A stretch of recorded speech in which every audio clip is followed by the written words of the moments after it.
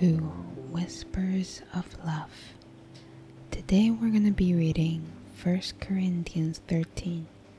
We're going to be talking about what is love.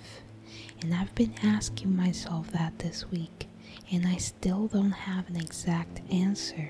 There are hundreds and thousands of songs made by people throughout history trying to describe what love is and what they feel that love is. Yet, I feel like that is not enough.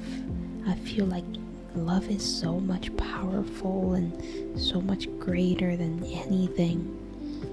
I know that God is love, but what exactly does that mean? So today, let's begin reading 1 Corinthians 13. If I speak in the tongues of men or of angels, but do not have love, I am only a resounding gong or a clanging cymbal. If I have the gift of prophecy and can fathom all mysteries and all knowledge, and if I have a faith that can move mountains but do not have love, I am nothing. If I give all I possess to the poor and give over my body to hardship that I may boast, but do not have love, I gain nothing. Love is patient, love is kind, it does not envy, it does not boast, it is not proud, it does not dishonor others, it is not self-seeking, it is not easily angered. It keeps no record of wrongs. Love does not delight in evil, but rejoices with the truth. It always protects, always trusts, always hopes, always perseveres.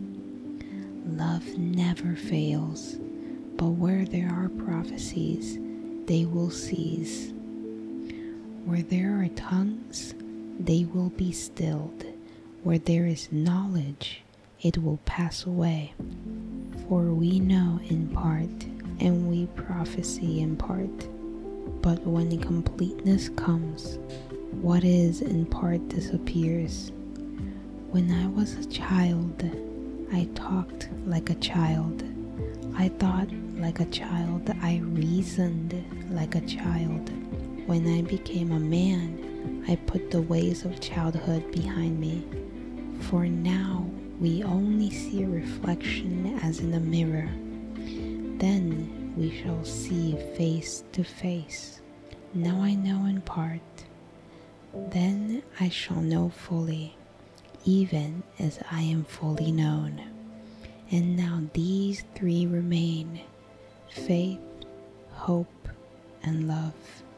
But the greatest of these is love. Love is so amazing. We just read that love is kind and love is patient and love rejoices with truth and it protects and it trusts and it hopes. But sometimes love can also become very messy because you don't know how to describe it. You don't know what to do with that feeling. And for me, it's very interesting how we express love in different ways to different people. The way you express love to your husband or to your siblings or to your kids, it's all so different, yet we all call it love. It is very, very, I don't even have a word for it. How can you describe love? How would you describe love? I still have no words for it. Love is so sometimes complicated. Yet it may seem simple, but I think that love is way more than we ever thought. I hope you enjoyed this podcast.